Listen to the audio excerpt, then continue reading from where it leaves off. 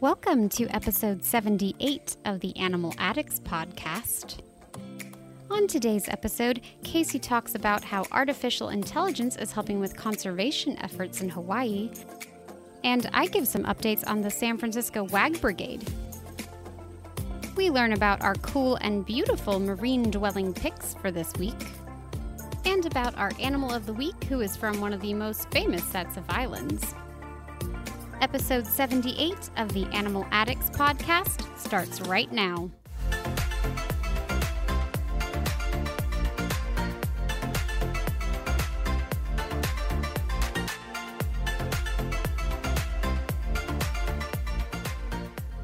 Hello and welcome to episode 78 of the Animal Addicts podcast.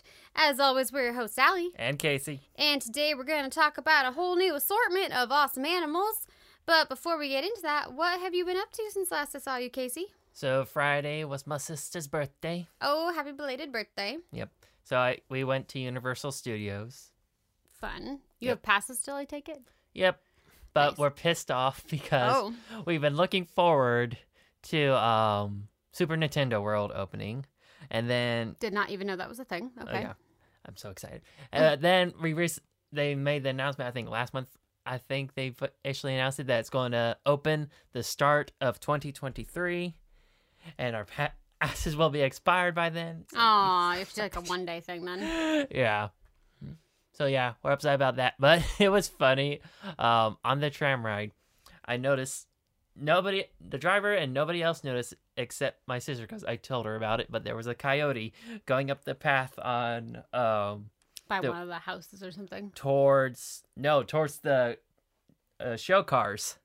Oh. Yeah, but we were going a Interesting. different way first, and then so our driver didn't notice, and then we went on with the tour, and then another coyote showed up at the part where it's the tsunami. Oh. The water was just Not the starting. tsunami, you mean the old... Flash like flood. the Mexico? Yeah. Yeah. And flash That's flood not was... a good spot for it to I know, show he was up. like, oh, what did I do? What did I do? It's like, and then jumps the wall. It's like everyone had a sigh of relief. Oh no. They're like, we're about to watch a coyote die. Because it's like, and I was thinking, it's like, that's a pretty rough water. Yeah, it's pretty bad. I mean, he wouldn't die. It would drain. He wouldn't drown, but he might, like, get hurt. Mm-hmm. And we're like, go jump in the basket. I always want to sit in the wagon. Mm-hmm. Like, go stand in the wagon because it moves. But I just want to ride that when that's happening. I've always wanted to do that. Anyway. Yeah.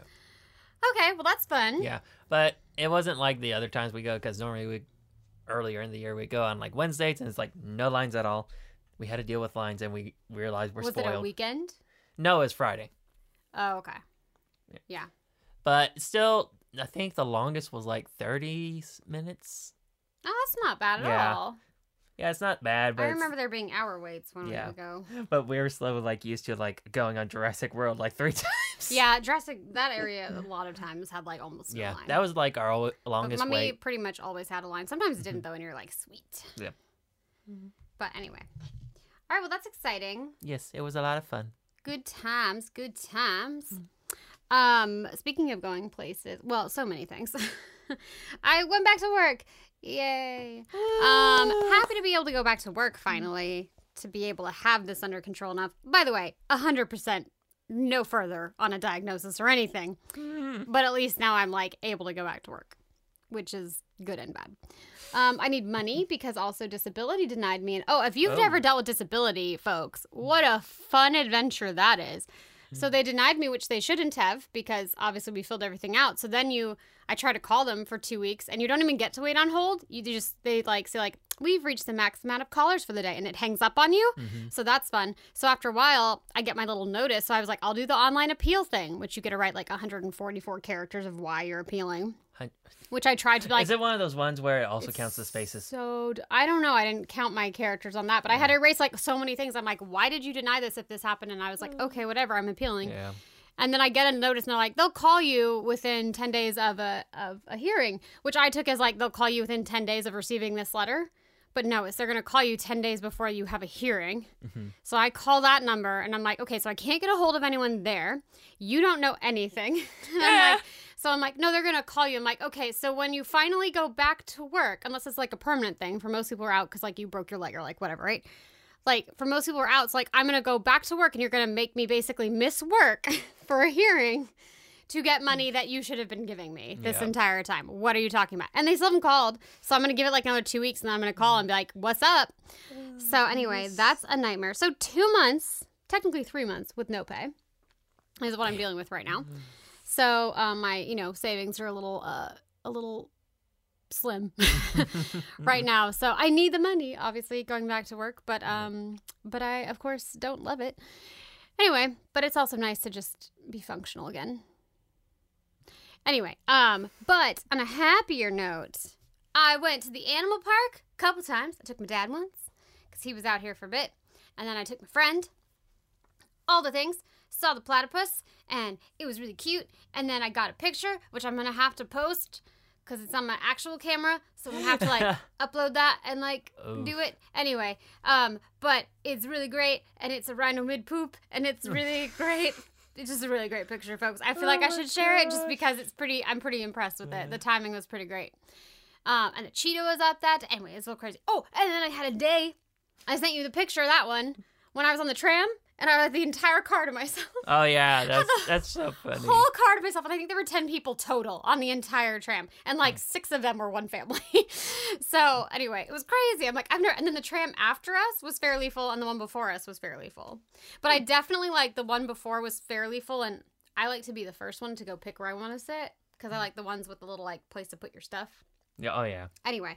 So I will wait. So then I went and I was like, I'm going to walk over to the cheetah and wait for that tram to leave and get a drink. And then I came back and it was still there. And I'm like, dang it, I'm going to go look at these animals. And then finally when it pulled out. Don't you always get that with your pass though? What? Because you get priority boarding.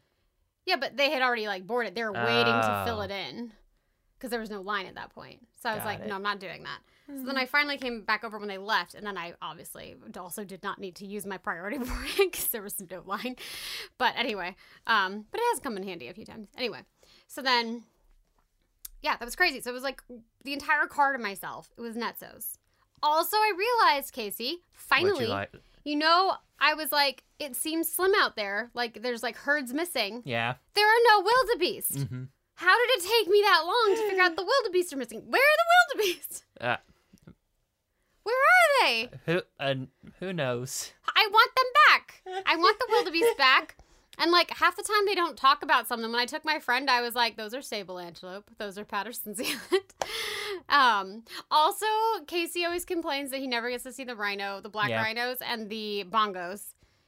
So when I went with my friend, the bongos, I could see them. They're in the back though. They're up against the fence. When I went with my dad, a couple were up front.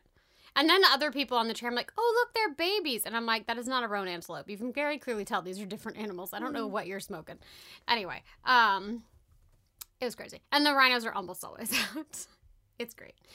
Anyway, but the craziest thing. Oh, I didn't even say that. So many things happened because there were 2 different trips. Okay, but it was crazy things happened each trip. But now the trip with my dad was a while ago because we took a month off. Anyway, but my friend and I went. Also, I forget she's one of the ones who's afraid of birds, so that's great. Oh, the bird person. One of them. She's less afraid. The other one's more afraid, but she's also afraid. Why? But we approached. I'm gonna get a picture of that bird too. Maybe you know what it is. So we're walking down, and I'm just gonna call it the Heart of Africa. It's not what it's called anymore, but that's what we're calling it, right? And we're walking, and there's this bird, kind of intensely looking, and we're like, okay, what's that about? And then we look, and then there's another bird on the post, kind of by where the okapi and stuff are. Mm-hmm. And then we're but they're frozen and staring at each other. I'm like, what is happening? As we walk up, and then I look down, and there's a rat also standing there stock still. And I'm like, is this a standoff? Are they gonna go after this rat? And everyone's holding still because we're just waiting to see what happens. And we're walking up, and everyone's totally still. And we're just I don't even know what to do. Do we pass this mess? What happens? So I don't know if this bird would eat a rat. It's this one. I've seen this one many times. What is this? That is a night heron. It's a night heron. Do they eat rats? They usually eat fish, but yeah, I wouldn't they'll think eat anything they'll find, I wouldn't think they'd really. eat a rat. Anyway, so let's see if I have the picture. I mean, I've seen one eat a whole chicken. Oh, cooked chicken. That's freaking sketchy. Here's the rat. See? So here they are, I mean, obviously not a really good picture, but there's one with the rat. So anyway, so we walk up and we're like, we just don't know what to do. Like, this is so intense. And the one on the post, like, had attitude. Like, that bird was given attitude, and we were like, oh my gosh. So we, like, passed it, and we're like, I don't know, rat, we may have just saved you. And the rat ran off. And anyway. Oh my So goodness. it was funny, but so we passed them, and the one bird is just, like, giving us side eye massively. I'm like, okay. And she doesn't like birds to begin with, so it wasn't great. But anyway, but speaking of birds, I don't even, okay, so this video, folks, that I got, I don't know how good this audio is going to be, doesn't even begin to do it justice to the weird noises that we were hearing. So I took my dad, we were, like, over by, like, the cheetah and stuff, we're like, what is that noise? Like, are there kids, like, being crazy? Like, what's going on? And we walk over, I'm like, oh my God, those are birds making these noises. Also, quick segue, side trail, whatever, when I took my friend, because this was after I first heard the weird noises, and I was trying to show her the weird noises, and they weren't doing it. But then there were other birds. I don't have a picture of that, but they're darker and they're pretty. And they had nests, because there are nests all over that area right now. And they were babies, and we saw them feeding the babies. Oh. And then there was one when I'd gone previously, and I was just, because I'd gone on my own one time. And I was just sitting there, and he had a stick, and he was obviously flying up to the nest, but it was a very large stick for this bird. And it was like, you know, like if someone's carrying a pole, and it's a little heavy, and it's kind of like doing that tilting thing, and you're like, whoa, like try to keep it. Or the dogs that are trying to carry a way too big a branch. Yeah, so that's what was happening. So he had it in his beak, and then it's like, it would tilt this way, and then it would tilt this way. And I'm like, are you going to be able to fly with that? But he got it. Anyway, so folks, I present to you the weird freaking bird noises. A variety of noises. And again, this does not do it justice.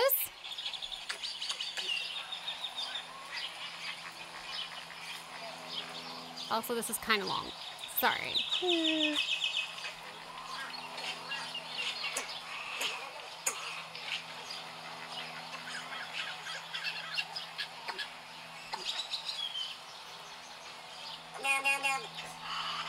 What is that? Blub, blub, blub.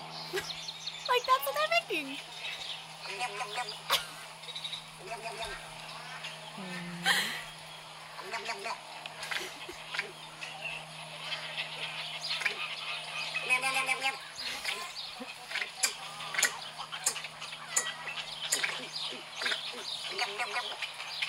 I can't. What are those noises?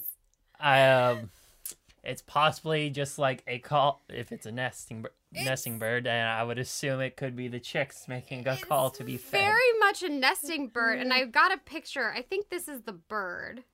I don't know, because they're kind of like fuzzy. They have like a fuzzy hair situation happening on top. Yeah, an egret. Yeah, they just didn't look like egrets to me. Maybe they were. But anyway, we were just like, what are these noises? I've never heard a bird go blub, blub, blub. Like, it was the strangest noise. I couldn't. It was so odd. Anyway, so Adventures at the Animal Park. It was crazy. Good times. I shall have to try and get, I'll have to show you this and see if you think these are egrets. But anyway.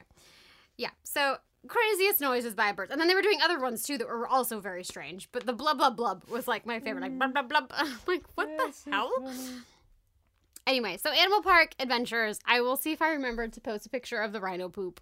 Also, the most recent time I went, there's supposed to be a little baby bighorn sheep. But, of course, we couldn't see it. No. Because they tuck real well. Anywho, all right, well, let's get into the stuff we want to talk about. Yes. So what is your little story here, Casey? We're talking about AI. Okay.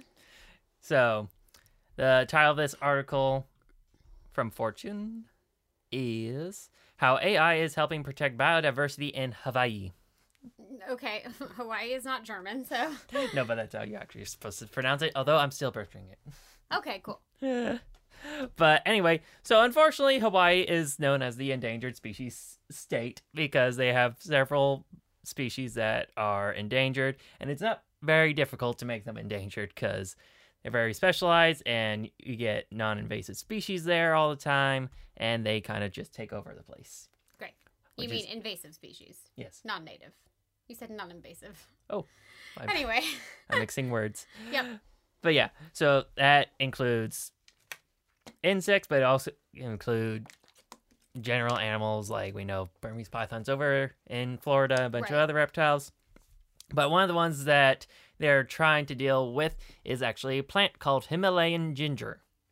Okay. Yes, it was brought over back in the 50s as an ornamental plant, and it kind of just takes over the place. It's also a water hog, and it just absorbs large amounts of water, so that prevents it from water getting into the soil, and then it can't feed the other plants like mosses and other bryophytes that help maintain the health of the soil and maintain the humidity of the forest. Oh, wow. Yes, and that can also cause problems with soil erosion, and then debris can end up into the oceans due to the runoff, and then that ruins their coral reef systems. Oh my gosh. Yes. So sensitive over there. Mm-hmm.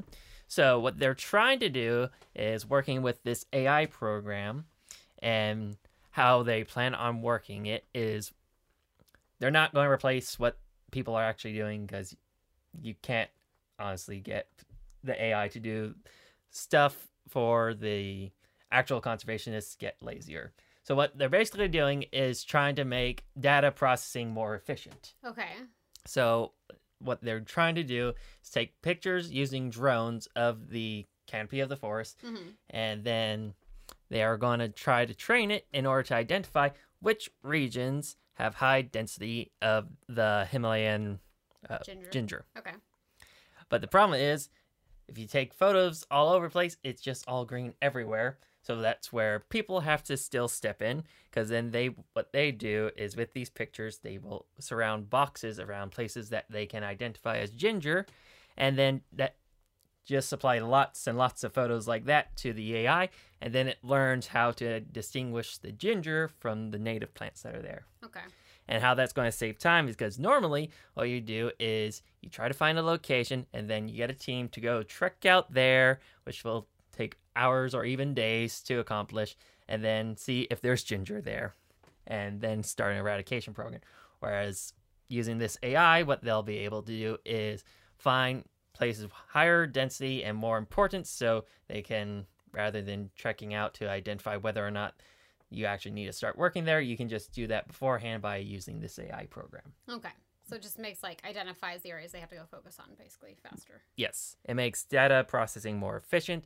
And the ultimate goal with this is to further train the AI programs to do this with other problems, such as invasive animals like deer, pigs, cats, and stuff like that.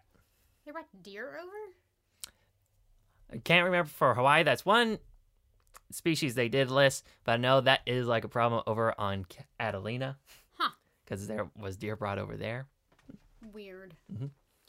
Rats and stuff travel everywhere because they just jump on ships and stuff, and people have pets, so cats and dogs, but deer? That's weird. Yep. Anyway. Okay. Well, that's fun. No segue. Sorry, guys. I'm trying to figure out, Hawaii, California is also a state. Great. So while we were off for a while, which I would have brought up, I was in the same day. Can we just go on this journey that I went on this day? Which I don't remember what day it was, but obviously anyway. So first I'm scrolling through Instagram and oh my gosh, they've added a bunny to the SF Wag Brigade. We have spoken about the Wag Brigade, by the way, before. If you have not heard about it, the San Francisco airport has the Wag Brigade. So they're a bunch of therapy dogs and a pig and now a bunny that go around the airport so you can pet them. So travel is stressful, so you can calm down, basically. So anyway, so it's a cool thing. Anyway, so I'm scrolling through Twitter. Anyway, Instagram, and I see a bunny. I'm like, oh my gosh, I just added a bunny to the Wag Brigade. That's the newest member. They also apparently do applications because it was apply to be in the Wag Brigade or whatever. So anyway, but the bunny is now in it. So I was first thing, joyous, right? I was like, oh my gosh, there's a bunny in the Wag Brigade now. Keep scrolling. We're sad to report that Tristan has passed away. And I was like, what? Why this emotional journey of, yay, the Wag Brigade. Oh my God, so sad. So Tristan is a little Frenchie, and he's paraplegic, so he's a little doggy wheelchair, and he's one of the Wag Brigade members, and then he's just he's in parades. He's so active. They go hiking. They're at the beach. They just do so much with Tristan. Anyway, so Tristan passed, and then they're just showing, and now they still, because I still follow him, so they keep showing videos of him and stuff, and I'm just I'm gonna cry. Anyway, so it was a terrible journey of, yeah, buddy, and then Tristan died.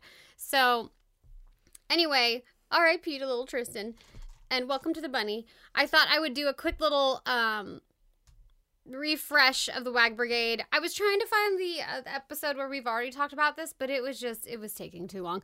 So Alex is the new one. Okay, just to refresh y'all, these are the Wag Brigade members. We have Alex, who's the little bunny, and he is a Flemish giant rabbit, which is considered the largest breed of domestic rabbit, and is known for being docile and patient in being handled. Have you ever seen one in person? No, They're huge. I don't think so.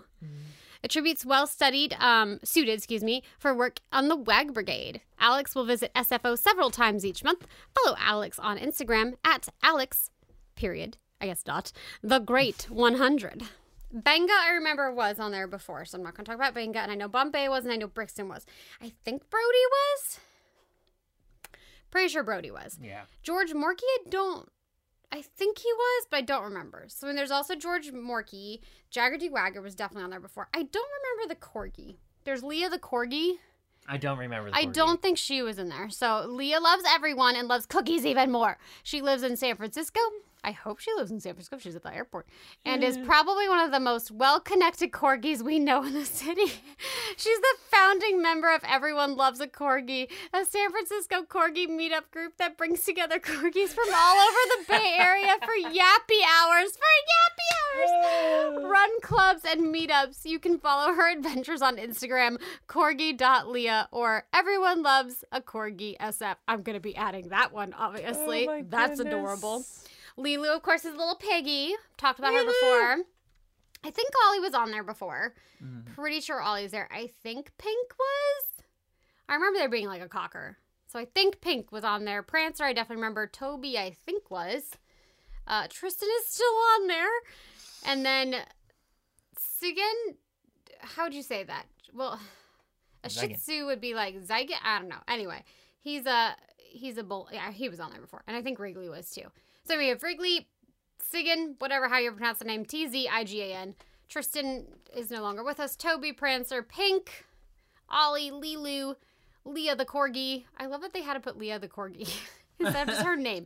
Jagger D. Wagger, George Morkey, Brody, Brixton, Bombay, and Benga. And Alex. I thought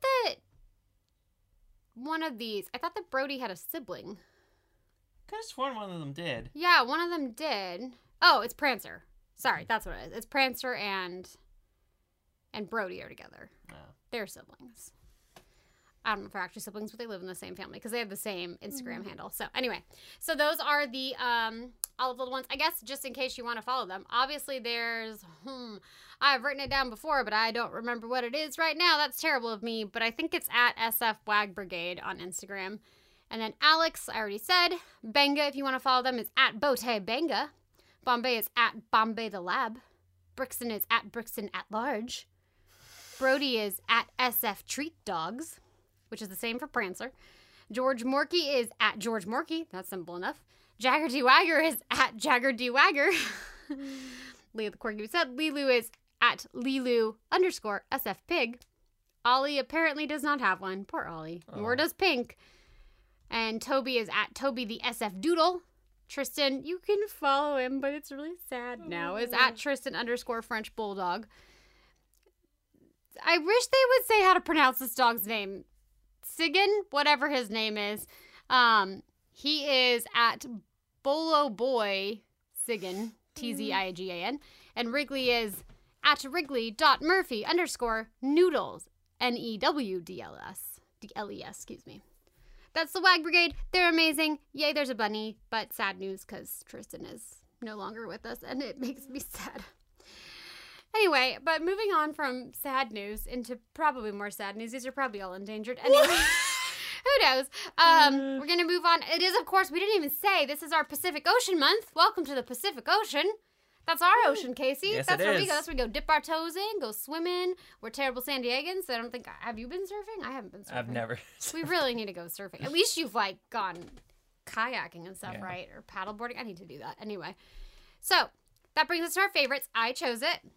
Yes, you did. And I just was like, Hawaii is in the Pacific Ocean. So I decided favorite fish found near Hawaii. There you go. There's my category. So Casey, take it away. Who did you choose? I chose the Spectacled Parrotfish. And what are they all about? So their scientific name is Chlorurus perspicalis. Try again? Perspicalis. That was rough on, Oh my god. that was rough on both ends. Chlorurus perspiculatus. Sure. There we go. That's So, the spectacled parrotfish is endemic to the eastern central Hawaiian Islands. Like many other parrotfish species, this species lives in lagoons and coral reefs and reaches a maximum size of 60 centimeters and can weigh up to 7 kilograms.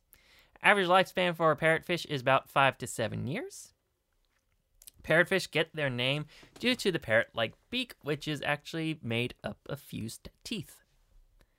Parrotfish are an herbivorous species of fish and use these teeth to scrape algae off of the corals in their habitat as well as rocks.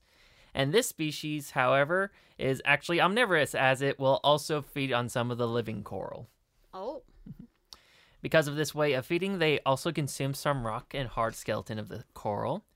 And the parrotfish also have grinding plates located in their throat that are known as pharyngeal teeth. And these teeth grind this rock into a powder, and after it goes through the digestive system, it is excreted as sand. Oh, yeah, I think I've seen these in a video or something. Yep. This lifestyle makes parrotfish ecosystem engineers because they help keep the coral reefs healthy by removing the algae that grows on them, which would otherwise smother the coral and kill off the reef. That'd be bad. Also makes them major contributors to bioerosion of corals and important producers of sand, given they spend much of their time feeding, and it's estimated a single large parrotfish can produce nearly a ton of sand each year. Ooh. So if you go to the beach in Hawaii, are you like... You're sitting on parrotfish poop. That's lovely.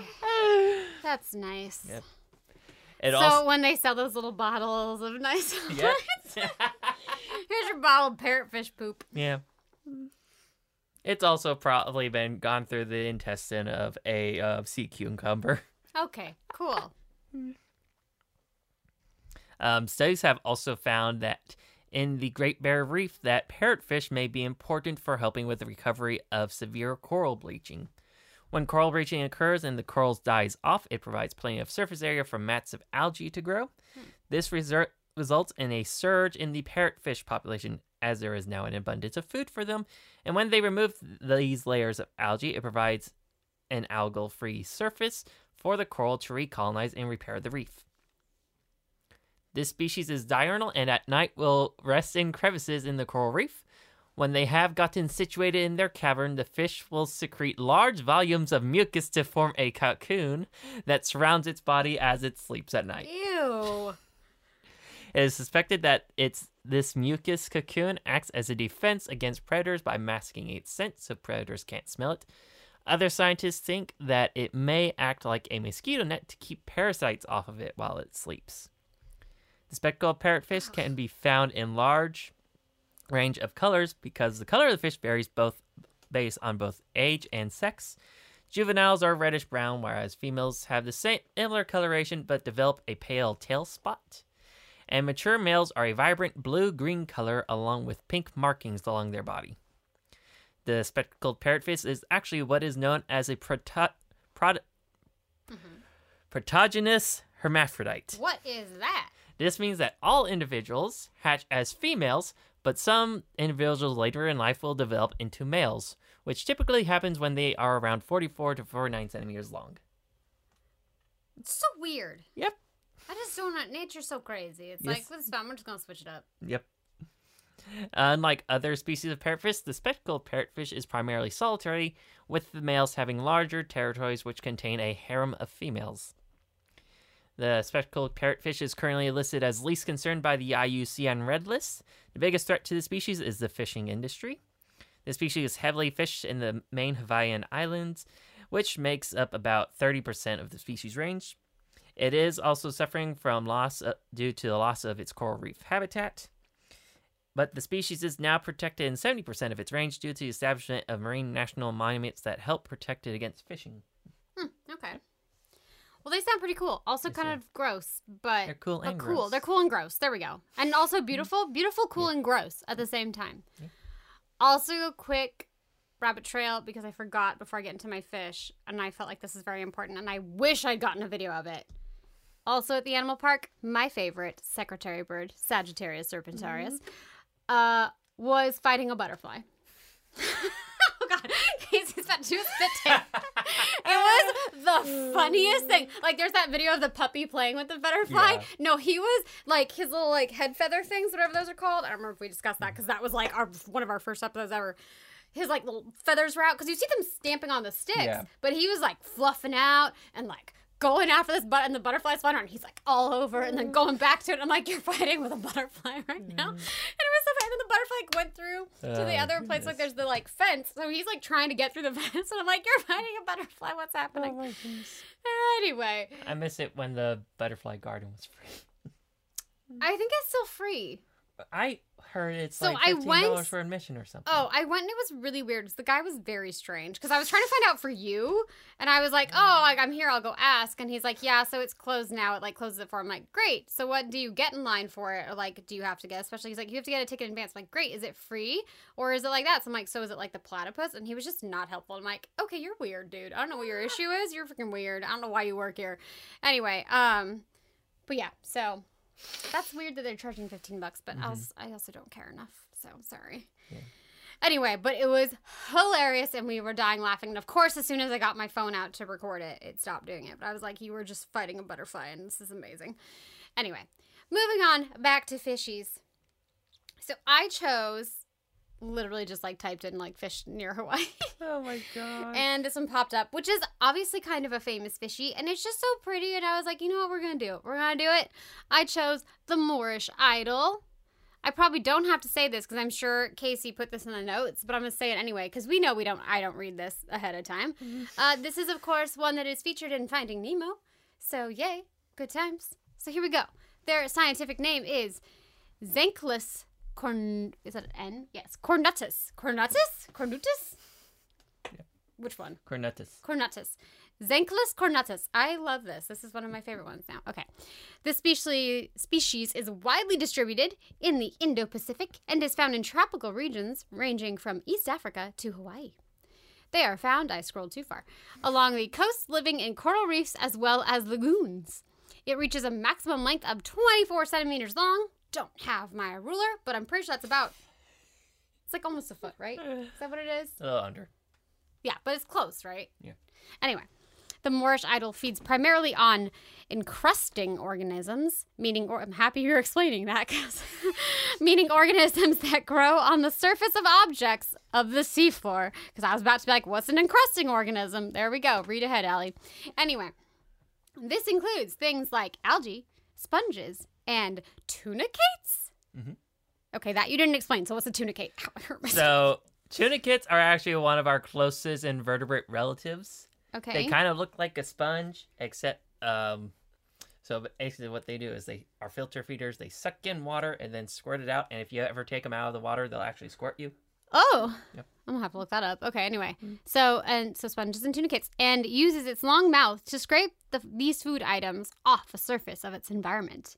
It also uses its long jaw to pull invertebrates, from crevices in its coral reef habitat.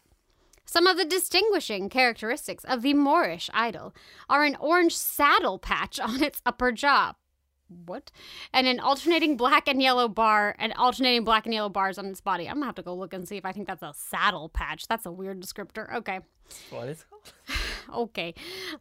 It is suspected that these bars act as a form of camouflage to protect it against predators and is known as disruptive coloration. Don't like a ton of things have that? Wouldn't that also be zebras too? Yeah. Yeah, okay. Anyway, these bars break up the fish's outline, making it more difficult to identify where one fish begins and where another ends. So basically zebras. These are the zebras of the ocean. Okay, great. There we are. Oh, and you don't want to scroll now. That's fun. Now it's going to move unexpectedly, so this will be fun. Another distinctive feature of this fish is its elongated white, there it goes, elongated white dorsal fin, which researchers suspect helped to make the fish appear even bigger than it is to deter predators from attacking it. Other species of fish have convergently evolved similar body shape and coloration for protection against predators as well, and people can often get the species mixed up with the Moorish Idol. One such example is the banner butterfly fish. I'm going to have to look that up now. There are distinct differences between the two species.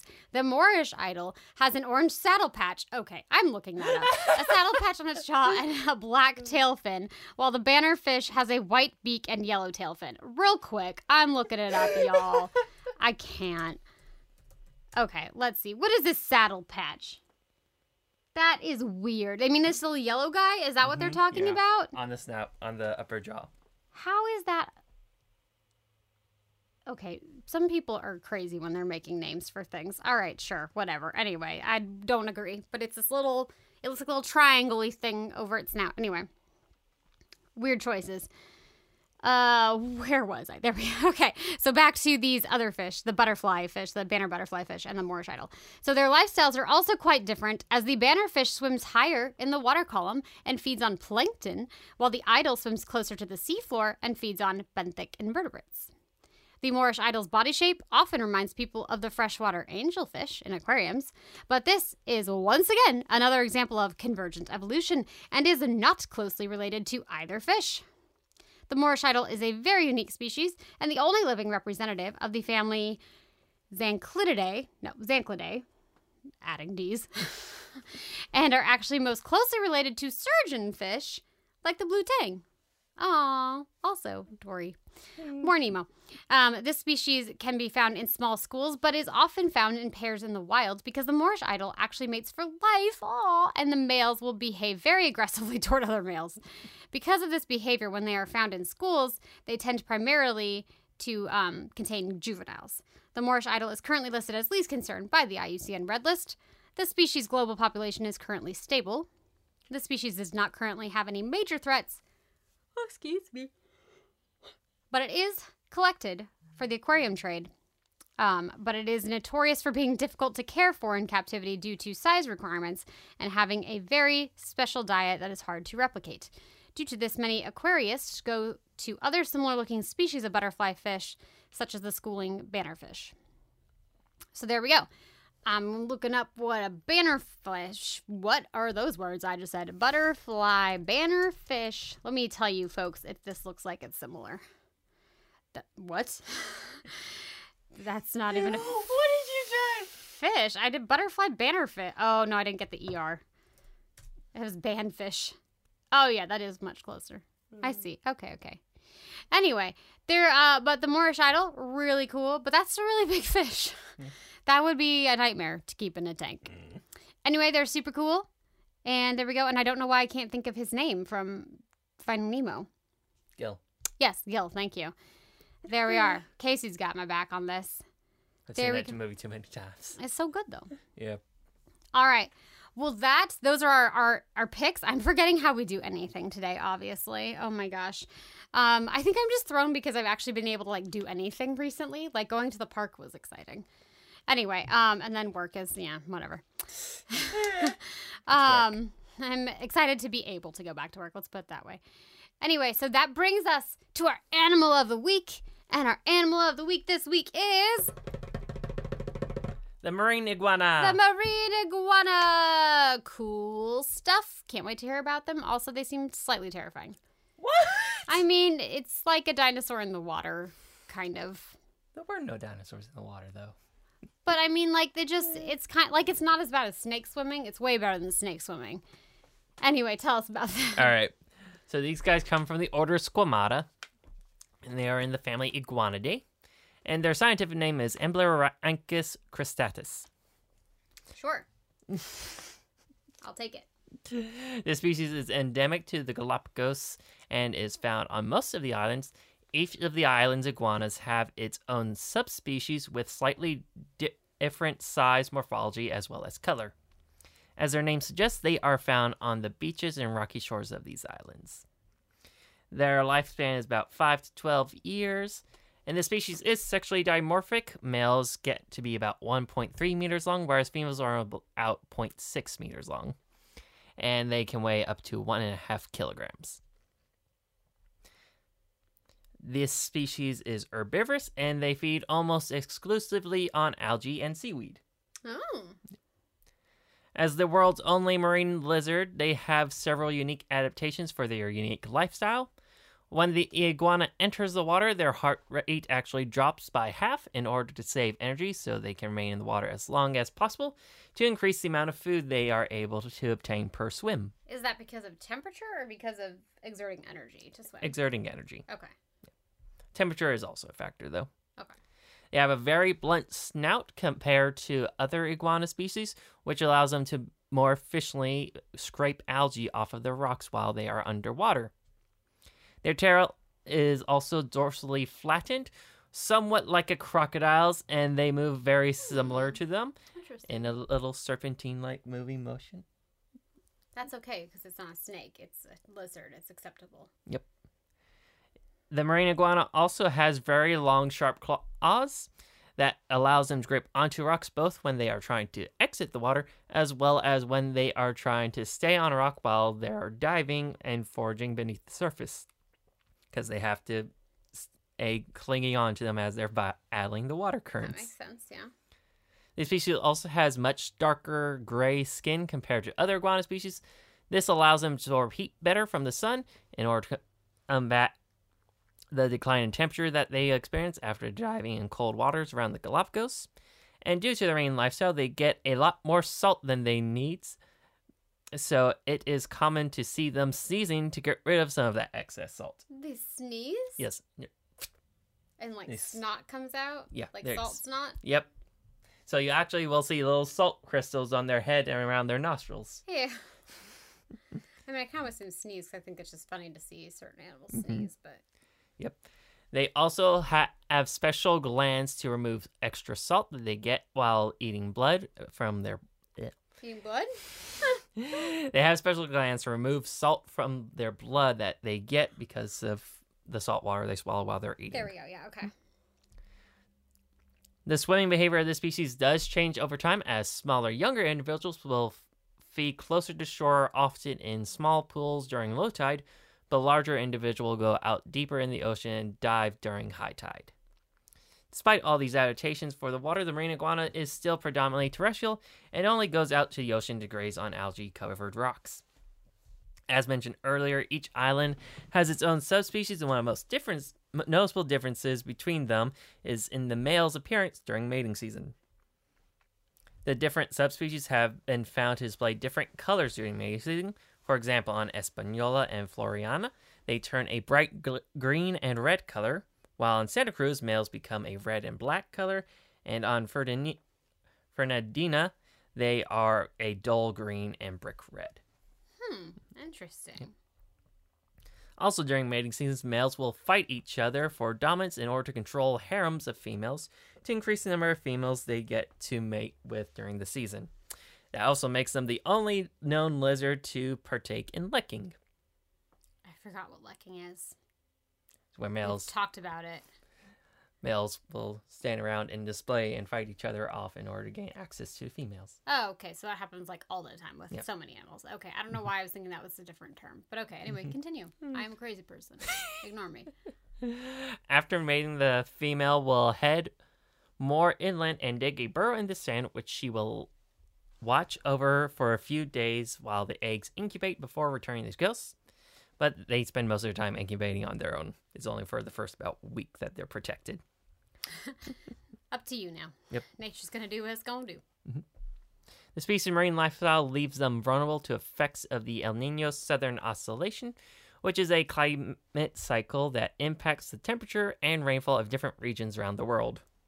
During the El Niño, warm waters are brought to the Galapagos, which causes a massive die-off of the green and red algae that they rely on and just leaves the brown algae for them to eat, which is very difficult to digest and possibly toxic. Oh. And it is not uncommon for there to be massive die-offs during these cycles. That sucks. One unique way that this species has evolved to combat this is that these iguanas literally shrink. Whoa! Yep. Not just lose body weight, but they physically shrink. Some individuals have been recorded getting up to 20% shorter, and is suspect that they do this by reabsorbing their bone. Ugh. No. Yep. And it has been found that those that have shrunken during the El Niño have a significantly higher survival rate than those that don't, because with a smaller body, you need less energy to sustain it. That's crazy. Yes. The marine iguana. What if you're just born around that time? Would you just never get big? Or would you get big when the El Nino has passed?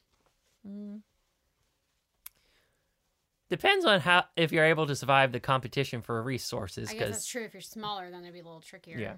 It's just a rough. Yep. It's a rough thing, no matter how you look at it. Okay.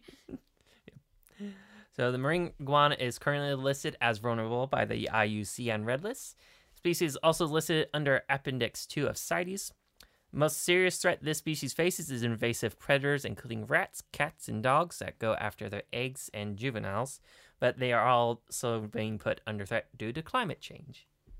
That would definitely affect it. Yep. So they really just eat the underwater algae? They don't eat anything else? When they're younger, they'll eat some small invertebrates on the mainland, but predominantly they eat the algae. It seems like it would be beneficial to vary your diet and have some terrestrial food so you're not dependent on that. But the thing is, on several of these islands, there are also species of terrestrial iguanas. Oh. Yep. Just everybody share. That's not how nature works. Anyway. Oh, that's crazy. That's nuts. I don't know. That's poor them. Also, just like hearing El Nino, I'm like, oh yeah, what do we do for another one of those? Anyway, we get those in Santa Ana's. But Santa Ana's are all the time. Yeah. Not all the time, but every year. Anyway, all right. Well, that is our marine iguana. And Casey, one of the my favorite lizards. They're pretty cool, honestly. That was on the list, and I was like, yeah, let's do that. I'm stoked about that one. Because they're just so, you wouldn't expect to see it. I wonder if that video, there's a video of an iguana out in the water and someone finds it, they pick it up on their boat, but there's no land in sight. So I'm like, it has to be a marine iguana. But do they ever swim out that far where they're like, no land in sight? I wouldn't think they'd go that far, right? Not that far. Yeah, so they were like, there's no land. So they put him on the boat and he was real tired. Or what she. What color was it? I don't remember. Yeah. It wasn't really bright, I know that. But you saw it like breathing and it was like, you're so far, buddy. Yeah. Anyway, maybe the current took it or something. Who knows? That's possible. Anyway, so Casey. Yes, Allie. What is the lizard's favorite song from the Jungle Book? I don't know. I wanna be like you. Ooh. Oh my gosh. Talk like you do. Anyway. All right. That brings us to our challenge, Casey. And it's Casey's turn. I don't know what he's got in store. It's probably going to be terrible if you have not listened to us before. Welcome. Also, that's a weird way to enter. But anyway, I usually do terrible on these. So it's great. So I always expect that I'll fail, but like really I do worse than fail. I usually am in like the 30-40 percentile, and I expect to be in like the 60-70 percentile, maybe if I'm lucky. If it's not cats, I just don't have a prayer. Yeah. So I'll give you 10 minutes. Okay. Probably won't need it, but that's okay. Yep. So it's a Pacific Ocean quiz. Great. And most of it's animal based. Okay, but that doesn't help because it could be like crustaceans and stuff and things I don't know a lot about. Very true. Yep, great. He's like, you're already going to fail. Here we go. All right. So you get 10 minutes? Yeah, let's go. Are you ready? As ready as I'm going to be. Let's do it. All right.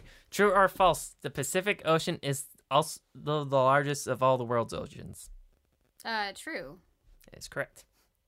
Thank goodness. No, it's the Indian Ocean. What is the largest species of pinniped in the Pacific, which is also found along our coast? Pacific only. Okay, so it's going to be a seal of some kind. Do we have elephant seals along our coast? I'm going to say an elephant. Do I have to be specific? I'm saying an elephant seal. Does it have to say like a northern or a friggin' Pacific? Yes. I'm just say a Pacific elephant seal. Is that a thing? You basically said it before. Northern Pacific? Okay. Northern. All right, great. What cetacean species partakes in one of the longest migrations along our coast? So many have a huge migration. It's very famous. I'm going to say gray whale. Oh, thank God. Okay. I was like, I don't know if it's a humpback. Bonus. Orcas are known to hunt the calves on this migration. Where does this happen most frequently? In the ocean. Can that be my answer? No.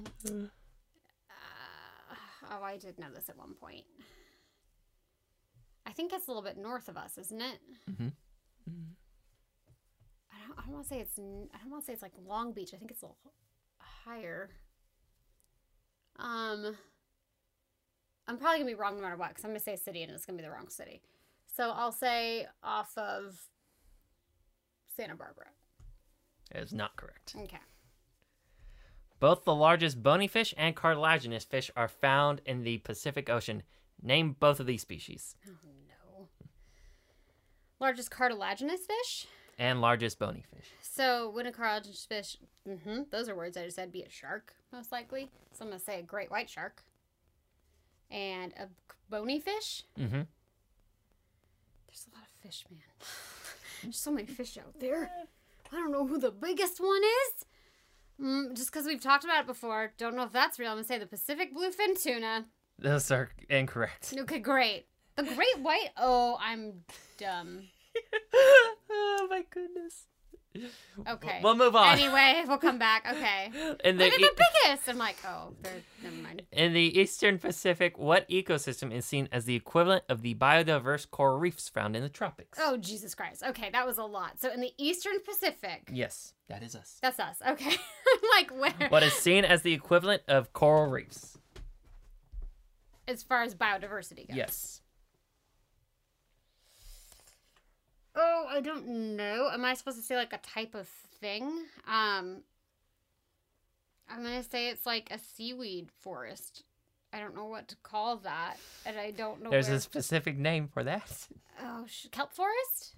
Okay, there we go. Oh, thank goodness. He's so mad at me. Okay. Go. No, it doesn't like you. The kelp forest and tide pools are some of the most iconic and diverse ecosystems on the Pacific coast. Name 2 keystone species that help keep these ecosystems alive. Oh, no. Okay. I want to say that one is the ochre sea star because we talked about them before, and I feel like the other one is one of the... Which one is it? Is it a seal or is it an otter? I don't remember.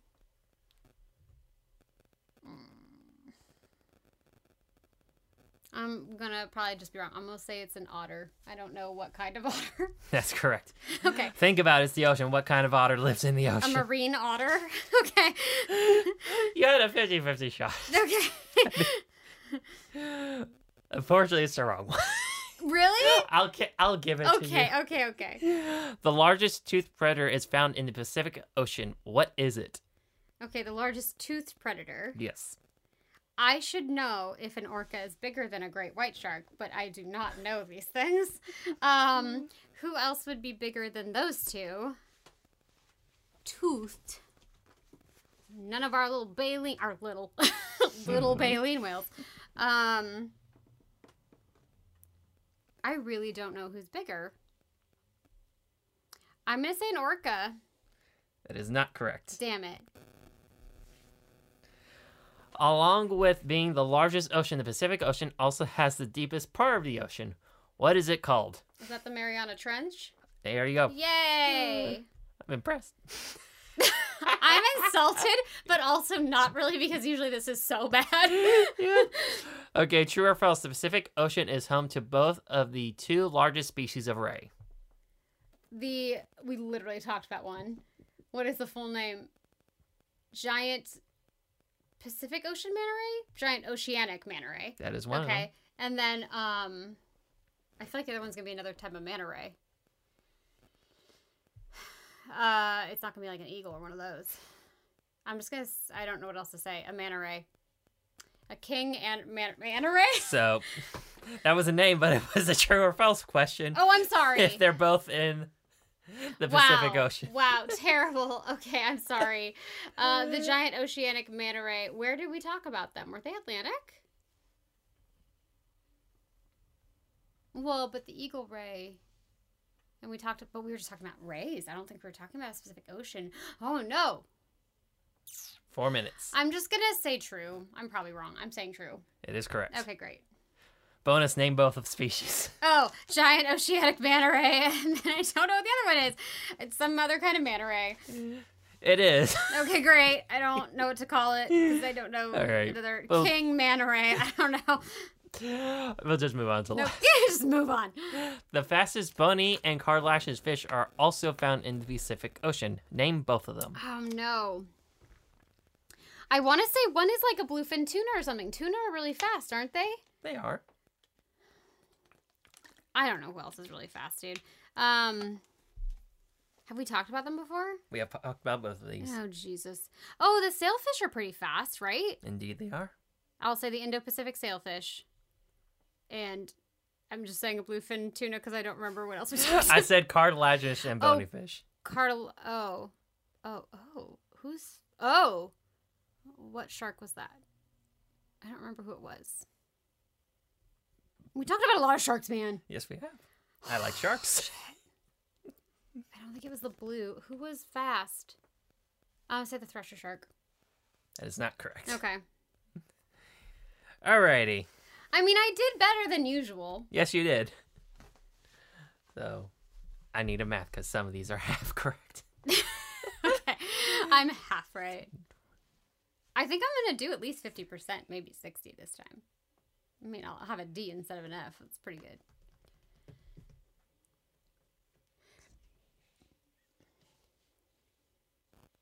You got 75. Oh, look at me! All right, so let's go over them. Yes. First one, Pacific Ocean is the largest ocean. That is true. Largest species of pinhead in the Pacific Ocean. That is the northern elephant seal. Okay. Got that. The Asian species partakes in one of the longest migrations along our coast. That is the gray whale. And orcas are known to hunt the calves at Monterey Bay. Oh, dang it. Monterey Bay was not even in my brain, and I don't know why. Obviously, that should have been. Yep. Ugh, annoying. Okay. Yep. Both the largest cartilaginous and bony fish are in the Pacific. Whale shark's the largest. Yeah, cartilaginous. That was dumb. The ocean sunfish is for the bony fish. Really? Mm-hmm. We've talked about a sunfish. Yeah. I don't remember them being the biggest. Okay. In the Eastern Pacific, what ecosystem is equivalent to biodiverse coral reefs? This giant kelp forest. And the kelp forests and tide pools are the keystone species that help keep them alive are the ochre sea star for the tide pools and the sea otter for the kelp forest. Oh, sea otter. Okay, yeah. Duh. I don't know why I said marine otter. Largest toothed predator is found in the Pacific Ocean. What is it? That is the sperm whale. Oh, that was dumb. By the way, orcas are larger than the great white. Yeah, I thought orcas are larger. I'm like, I feel like they're close, but I think an orca is bigger. But I forgot about sperm whale. Okay. Also, like, their teeth are weird, but okay. Yep.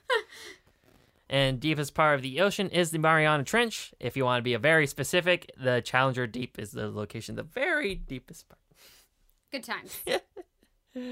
And Pacific Ocean is home to both species of the largest rays, and that is the giant oceanic manta and the reef manta. So it was a manta. Yes, it was a manta. Okay. Fastest bony fish and cartilaginous fish. You got the sailfish correct. Mm-hmm. For the cartilaginous fish is the short fin mako. Dang it. Okay. We really have talked about a lot of sharks. Okay. I'm pretty proud of myself, quite honestly. Yep, you passed. It was... You actually passed for once in your life. On this podcast, you finally got somewhere. Is it because we live right next to it? Is that why? I don't know. It's pretty great. It's great stuff. Come to San Diego and see the Pacific. You don't have to go to San Diego to see the Pacific Ocean. You can see the Pacific Ocean all over the place. Yep. But we're cool. So come check us out. Not us, but San Diego. It's pretty great. Anyway, also Monterey, also really great. Yep. Gonna say go there. Check that action out. All right, well, that does it. That's our first episode back after our last weird break. Now, the next break we take will be a normal break in between seasons. So we're on track now, folks. So that is our first episode for the Pacific Ocean. Thank you for listening. As always, we're your hosts, Allie. And Casey. And we will catch you on the next episode of the Animal Addicts Podcast.